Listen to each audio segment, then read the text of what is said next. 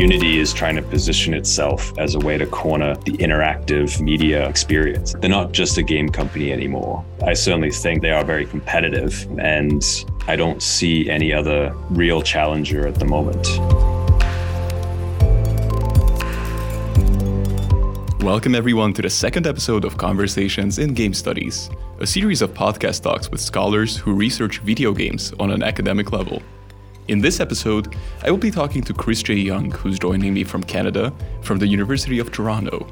We will be talking mainly about the changing situation of independent video game makers with Chris, and the important role that video game engines and platforms, such as Unity and Unreal, are playing in the transformation of both the hobbyist and the professional game developer realms.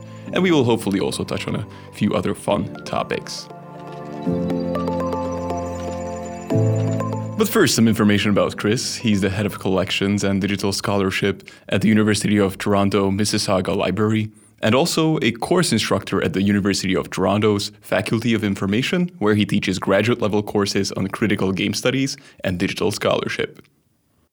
Chris also curates the university's newly acquired and quite astounding Sid Bolton collection, which contains over 14,000 video games, ranging from old Atari titles to modern games, but also hundreds of consoles and other gaming systems, as well as over 5,000 issues of game magazines and hundreds of books and peripherals related to gaming. So Chris is in charge of processing this humongous collection right now. Chris himself has earned a PhD at the University of Toronto. He wrote his doctoral thesis on the transforming Canadian independent video game maker scene. During his research, he repeatedly interviewed game developers over the course of several years, and he followed their careers and the progress of their projects, in addition to participating in video game jams himself during his fieldwork, so Chris is what you may call an insider. Some of Chris's recent publications have focused on developer tools like the Unity engine and marketplace, and he has also collaborated with the App Studies Initiative, which is an international network of academic experts doing research into the app ecosystem and its many contentious aspects. So, Chris, thank you for joining me all the way from Canada in the morning. It's really nice to have you here. Adam, thank you for having me. Since I have given a fairly basic rundown of your CV, now I would ask you on a slightly more personal note, how one becomes a video game scholar in Canada, and maybe how widespread this field is, because Canada is considered the mecca of video game development, thanks to such legendary studios as BioWare, Eidos Montreal, or the Montreal studios of Ubisoft. So how is the field there? Yeah, so the field here it's quite interesting. So the video game industry, generally speaking, has sort of risen from a backwater, I guess, of the industry from like 25 years ago to being the sort of third largest workforce globally after the US and Japan. And part of this has been because of the US using a number of studios to essentially develop proprietary and intellectual properties franchises. So things like Jurassic Park games, Assassin's Creed. So over time, these studios have grown, and alongside it, the national industry has grown. Adjacent to all of this has been a growing game studies community, which since game studies kind of emerged as a sort of active, organized discipline about 20 or so years ago. And the Canadian one grew with our main scholarly association, which is the Canadian Game Studies Association, as well as various sort of periodicals and places to publish, like our journal Loading. So we've been quite active. And how I sort of came into all of this about 10 years ago, I had a course with a scholar at the University of Toronto, Sarah Grimes, who does research on the wider media spectrum, but is interested in particular on sort of the rights of children when they play games. So I took a course with her on just basic research methods, and we had a final assignment that basically said you had to propose a research project, much how like you would for, say, applying to a PhD program or for like a research grant. And so on the feedback from that assignment, she's like, you should do this. And so I sort of then applied for the PhD program there, and she became my supervisor. And so 10 years ago, it was a lot of game studies doctoral students, you could say, were kind of like falling into this spectrum. It's like there were a handful of faculty across the country, you could say, that were doing this. And then alongside me finishing my PhD, there was another sort of cohort of the next generation of students. And so now many of those folks have been hired by a number of institutions. And so we have not necessarily game studies programs, but certainly cohorts of games researchers at University of Toronto, Concordia, Waterloo, and several other institutions. That sounds like it's actually a very similar trajectory to Central Europe, even though the industry is obviously much bigger in Canada. And maybe on that note, it's a somewhat banal question, but is video gaming somewhat of a national pride in Canada? Does it somehow fit into the Canadian narrative? Because some European nations like the Polish are extremely proud and extremely vocal about their place in the video gaming industry. Does this at all somehow resonate in the broader Canadian narrative about the Canadian economy or identity, for lack of a better word? That's a fantastic question. And I don't have a great answer to it, because I think most people in the public consciousness would look at film as being sort of the pride. So Canada's kind of known colloquially as like Hollywood North, because, Toronto and Vancouver end up being sort of like versions of New York or Chicago or fictitious North American cities.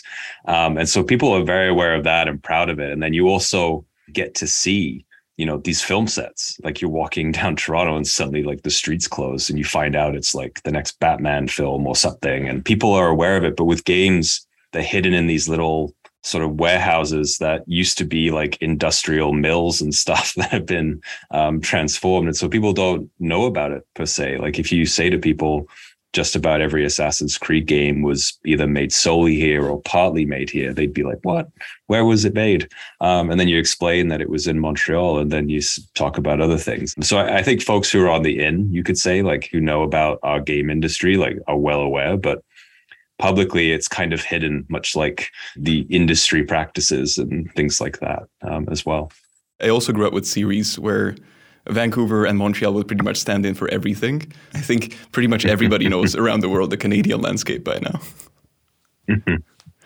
So Chris, I would like to talk a bit about your PhD research, because it really ties into gaming platforms or gaming engines and marketplaces.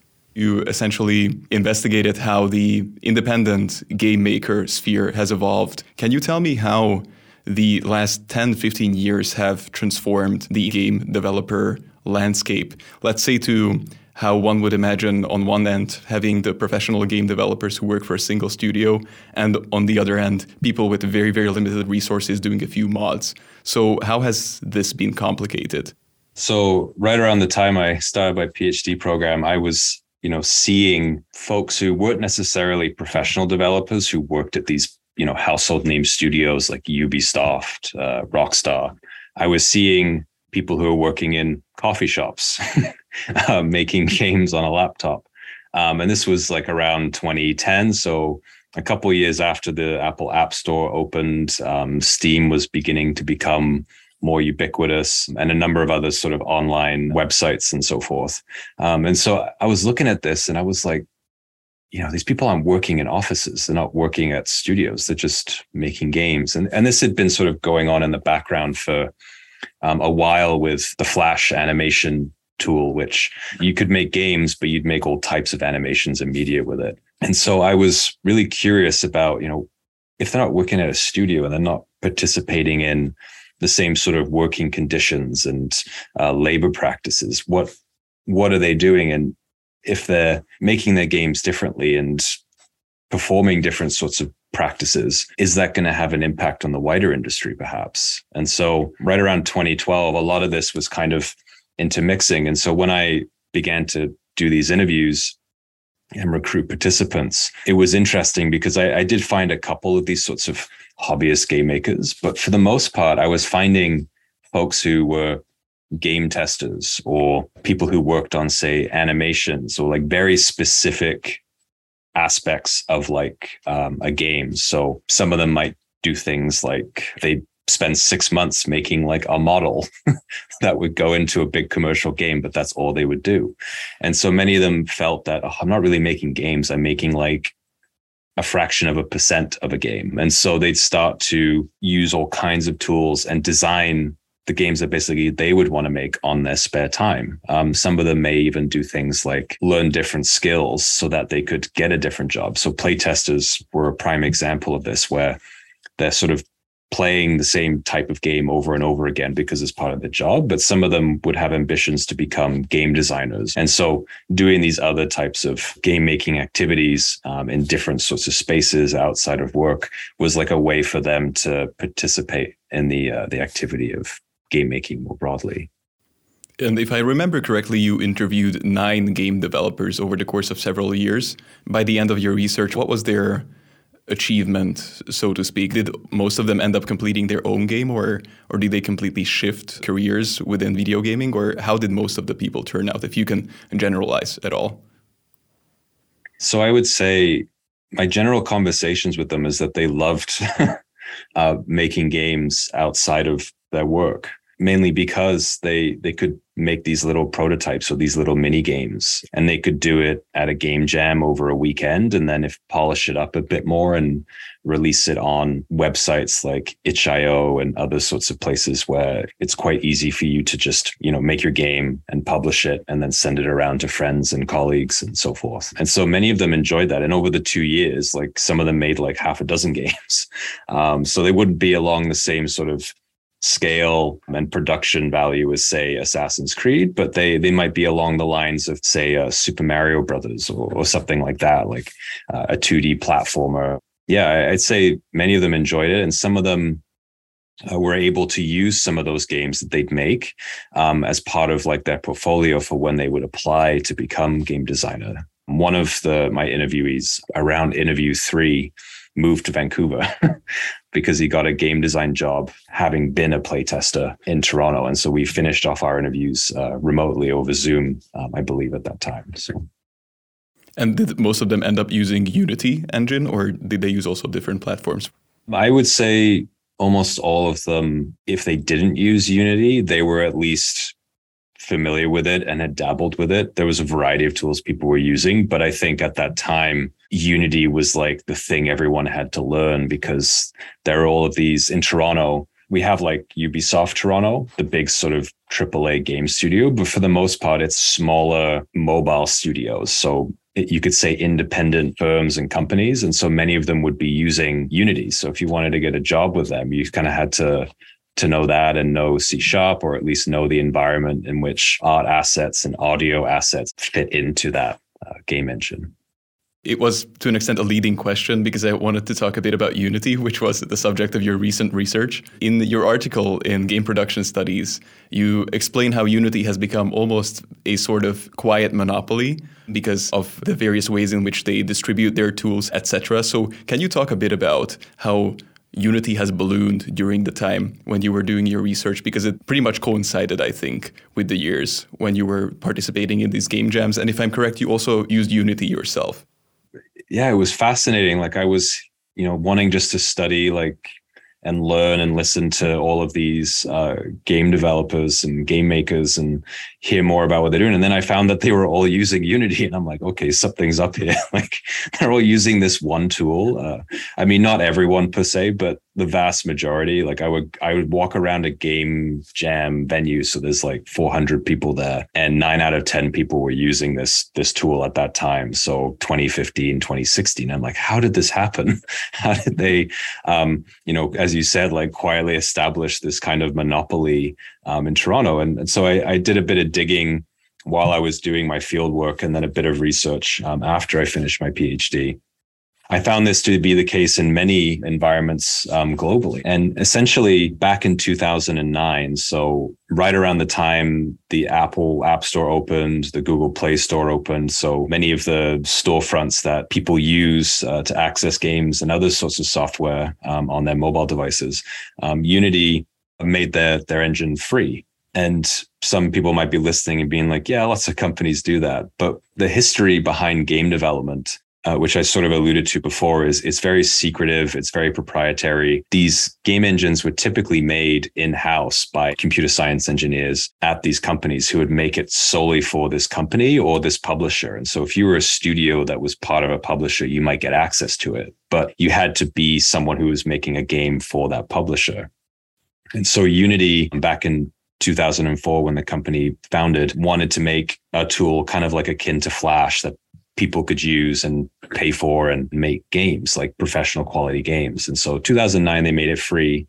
And at that time, you could basically build a game in this engine and then port it to most of the contemporary game consoles, mobile app stores. And then over time, as new mobile storefronts and other game venues opened, they added those to it.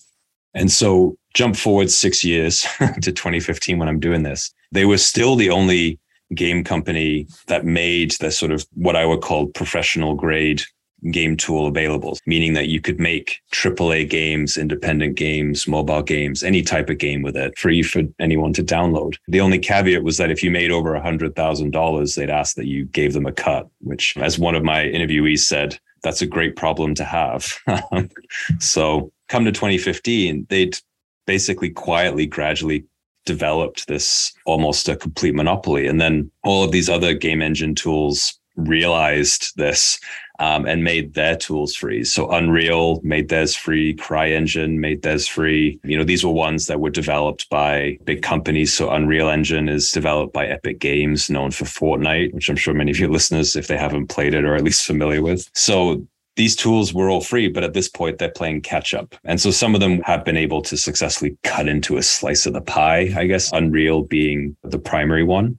But Unity is still quite a dominant force as a game tool globally. I guess especially in the mobile gaming sector, Unity is pretty much unmatched because you're not really going to make an Unreal game for a cell phone. So Unity, I guess, in your article, you said that it has more than 80% or maybe even more than that coverage there among the newly developed mobile games. Yeah, and I should say too that stat is provided by Unity themselves, so it's difficult to know for sure. But I guess they're doing this based on analytics. They've been very good at getting people who are interested in making games, who want to learn more about making games, to pick up their tool, use one of their packages to quickly make a game. So you could make a role-playing game pretty quickly by downloading a package. And then if you really enjoy it, you can customize it and do all kinds of things. Whereas Unreal, my sense has been that, as you said, right, it's more of a high graphics professional type engine that they've been gearing more to, say, teams or studios that maybe want to use a much bigger platform that has maybe a higher graphics capability to produce their games. So they're both tapping into, you could say, like game makers, game developers more broadly, but targeting different segments of that workforce. And most of the developers that you have spoken to, maybe even outside of your study, are they actually satisfied with how Unity works? Because it did become this walled garden over time where they have every single tool that you may need. They discourage you from venturing out of their ecosystem. You get the assets, you get the code, you get everything within the Unity platform. Is this huge plus, this matter of convenience, or are the developers themselves, at least the ones that you spoke to, also critical of it sometimes? Does it hinder their job somehow, or are they afraid that it's going to become an even bigger monopoly or catch-all platform? Generally, I think they find it convenient, partly because, like many of these platforms, they want you to do everything in there. They don't want you to have to go use a different tool or a different service to be able to make your game, right? So if you make a game in Unity and you have the ambition to release it on, say, the App Store, to monetize it, to do analytics on it, you can do all that within the tool itself. And they've either acquired companies or they've acquired special licenses to incorporate those different aspects so that people don't have to use something else. At the time, I think people were having to use this version control system in GitHub to be able to control versions of their game. So say if you work with 4 or 5 other people and you're all working on the same version of the game, say like Google Docs or something, you want to be able to make sure that no one's making a certain change without approval, or no one's working on different copies. And so people would use GitHub to sort of control these versions. And Unity's like, whoa, we've just made a thing for that. So now you can do it in our tool. And they've gradually done that with other sorts of aspects of like the workflow of making a game over time. So do you see these people switching anytime soon, or is there anything that even approaches Unity in convenience, or there's pretty much nothing else on the market? There are tons and tons of tools, like tons of game makers tools, things like that. There's like little ones like Pico 8 and Bitsy and Pixel, which is sort of done independently by a small group of people. So you could easily use those to make smaller type 2D platform games. There's also other ones like software that you can just buy and make a game with it. So like RPG Maker, if you're interested in making role-playing games. So in terms of the variety, if you don't want to use Unity, there are tons of options, many of which are free, in some cases open source. So you could even develop the tool further yourself if you wanted. But I think when you look at, you could say the opportunities that Unity creates, like this sort of pipeline and workflow to cover every single aspect of your game. So being an end-to-end platform from creation to release, there are very few things you could get that could do that. So if I made, say, a Pico 8 game, I'm not able to track analytics unless I use a different tool. I'm not able to necessarily make all of my audio or art assets in that. I might have to use a different tool to do that.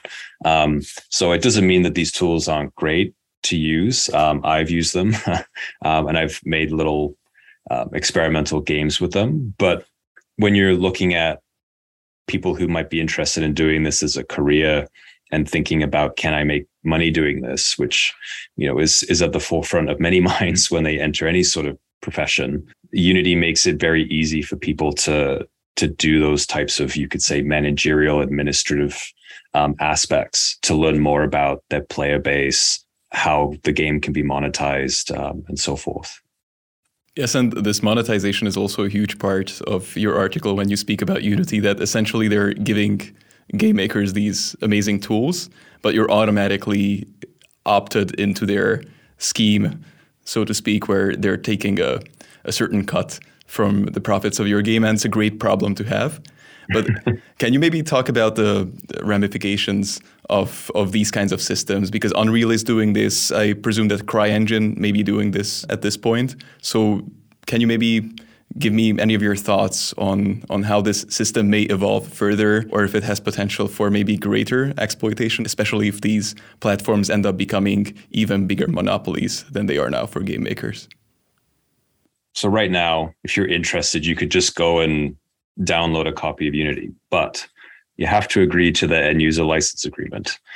So this includes that clause I mentioned about if you make over a certain amount of money, you'd have to give them a cut, or they tell you that you have to buy the professional license. So then now you're paying for this professional tool. But the free aspect of the Unity license, it's not like you get everything. You're only getting, you could say, the vanilla flavor of it. So you can make games in it, and it is very, very robust. But if you're thinking of making certain kinds of games, or you're wanting to implement specific types of features, you've got one of two options. One is you can learn how to do all that stuff, and it will take you forever on your own.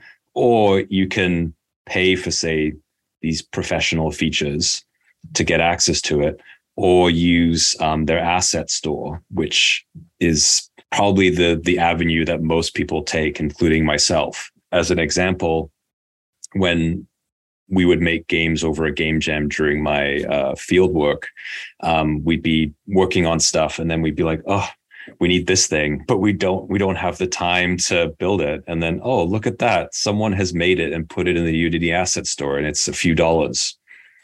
So input your credit card, and you now have this asset that will save you time. So these companies, as much as they, you know, talk about democratizing game development and give everyone the tools to be a game maker, they need to make money. That's their business model. So there will be ways that they'll be able to get revenue from developers. And so when you enter into that end user license agreement and decide to use their tool, you're acknowledging that at some point down the road, you may be paying money and so forth for all of these things.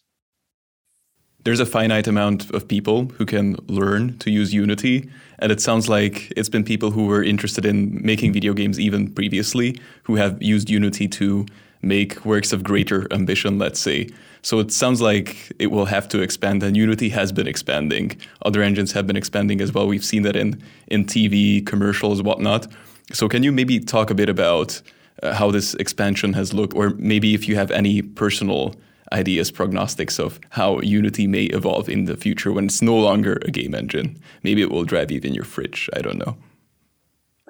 Yeah, so if the article that I published, that would be part one. Part two, I'm working on with my colleagues at the App Studies Initiative, is about this exact question. So they're not just a game company anymore. Their goal, or at least how they present themselves, is that they want to be the number one company for real-time, interactive, animated graphics media. So what that means, if you look at it broadly, is that they want to be the thing that people look at if they're wanting some sort of interactive audio-visual experience. So they have been, over the last 3 or 4 years in particular, but certainly since I finished my interviews, they've been acquiring companies, studios to basically incorporate features and technologies to support people who are wanting to make products for, say, the film and television industry, the architecture, engineering, and construction industry, the automotive industry. And so some of you might be listening and thinking, like, what has a game engine got to do with the auto industry? Or what has it got to do with construction? And part of it is that when you do a walkthrough of like a virtual house, or you look at those ads on these automotive companies where they allow you to go inside the car and interact with all of these things, a lot of those have been made in Unity. Because even though, there might be engineers using specific tools that design and make these cars, how you promote it to the wider public to sell cars is a whole other aspect. So creating immersive experiences for customers to see what it would be like to drive a car virtually before they buy it, or to see what their future home could look like if they're buying a prospective condominium or house that's being built, is very enticing to these industries. And so Unity has been taking what they've done in games and adapting it to all of these other industries. And in terms of where they will go in the future, they want to be the go-to source for all of this. So to take some comparatives from other software companies, how many people use a software other than Microsoft Office for how to write in a Word document, or Microsoft Excel? Like, there are other options up there. There's a lot of them, but do people use them for the most part?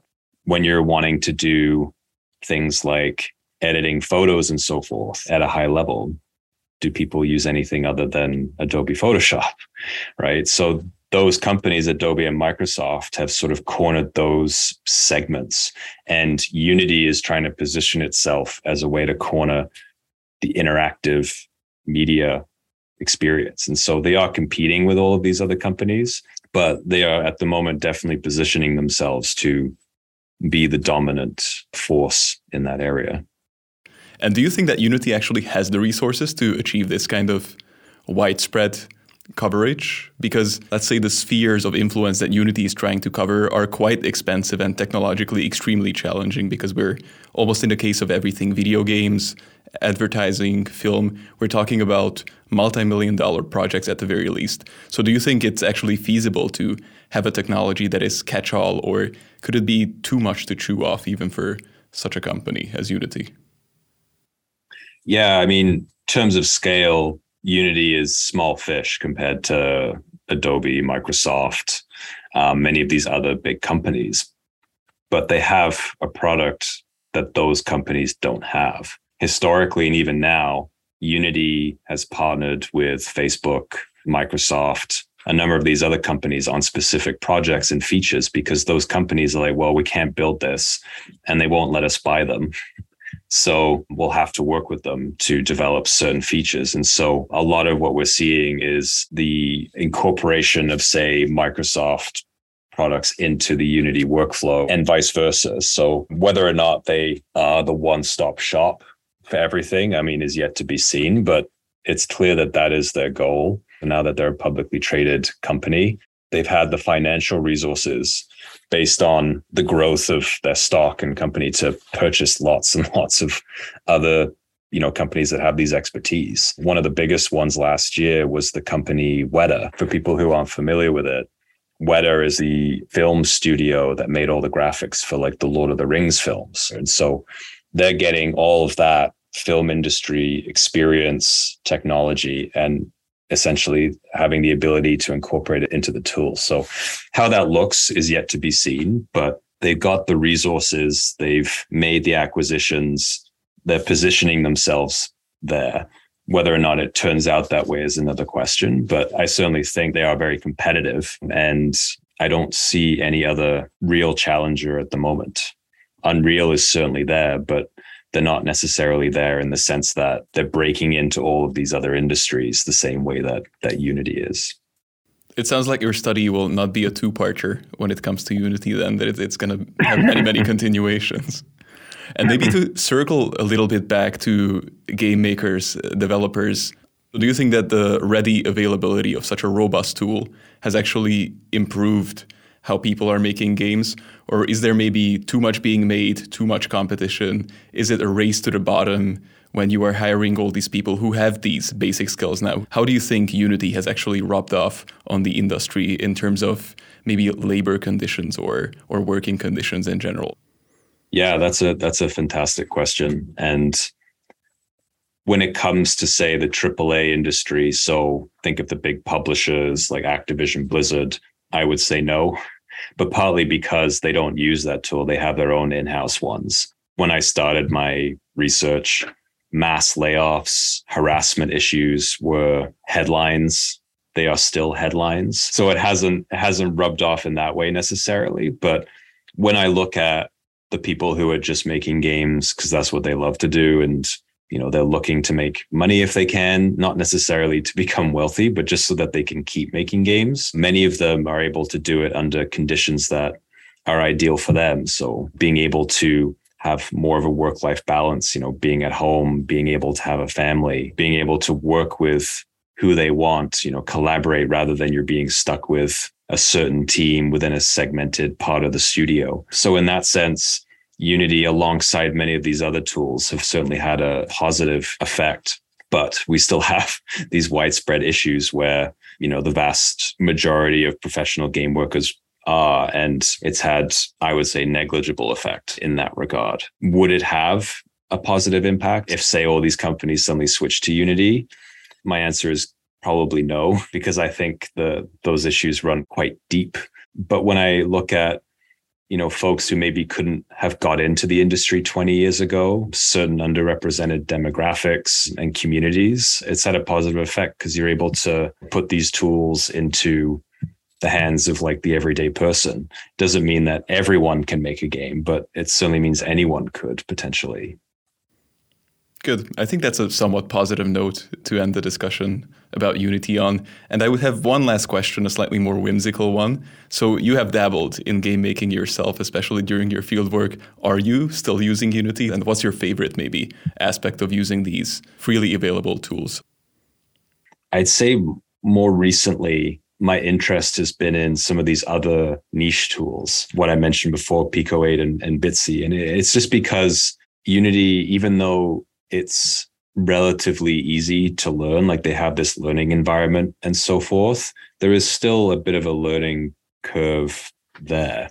And I've been quite interested in just things that you could rapidly build something in limited to no time at all. So things like Mario Maker and some of these other sort of closed, limited creative environments have been really good. I've also enjoyed making board and card games as well, like just, taking some paper and a pen. And I think that's sort of, what I would encourage anyone who's just interested in making games is you don't need to use one of these big tools. You can just get paper and pen and start prototyping ideas. You can also find some of these more, you could say limited creative options like Mario Maker and Little Big Planet and so forth, just to get a sense of what is it like to design and make a game, to get a sense of, is this something I really like?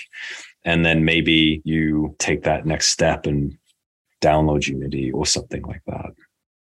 Yeah, that's great advice. Anybody who has any creative inclination whatsoever, they should definitely do it, because I think these creative projects are always great for your general well-being. Usually a lot of stuff you want to express that comes out in these pet projects. So Chris, thank you very much for taking the time to talk to me from Canada in the early morning.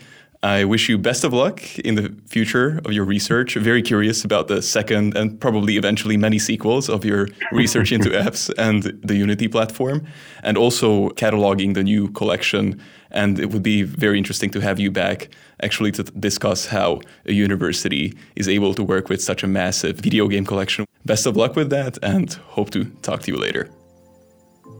Thank you so much for having me, and I'd love to be back.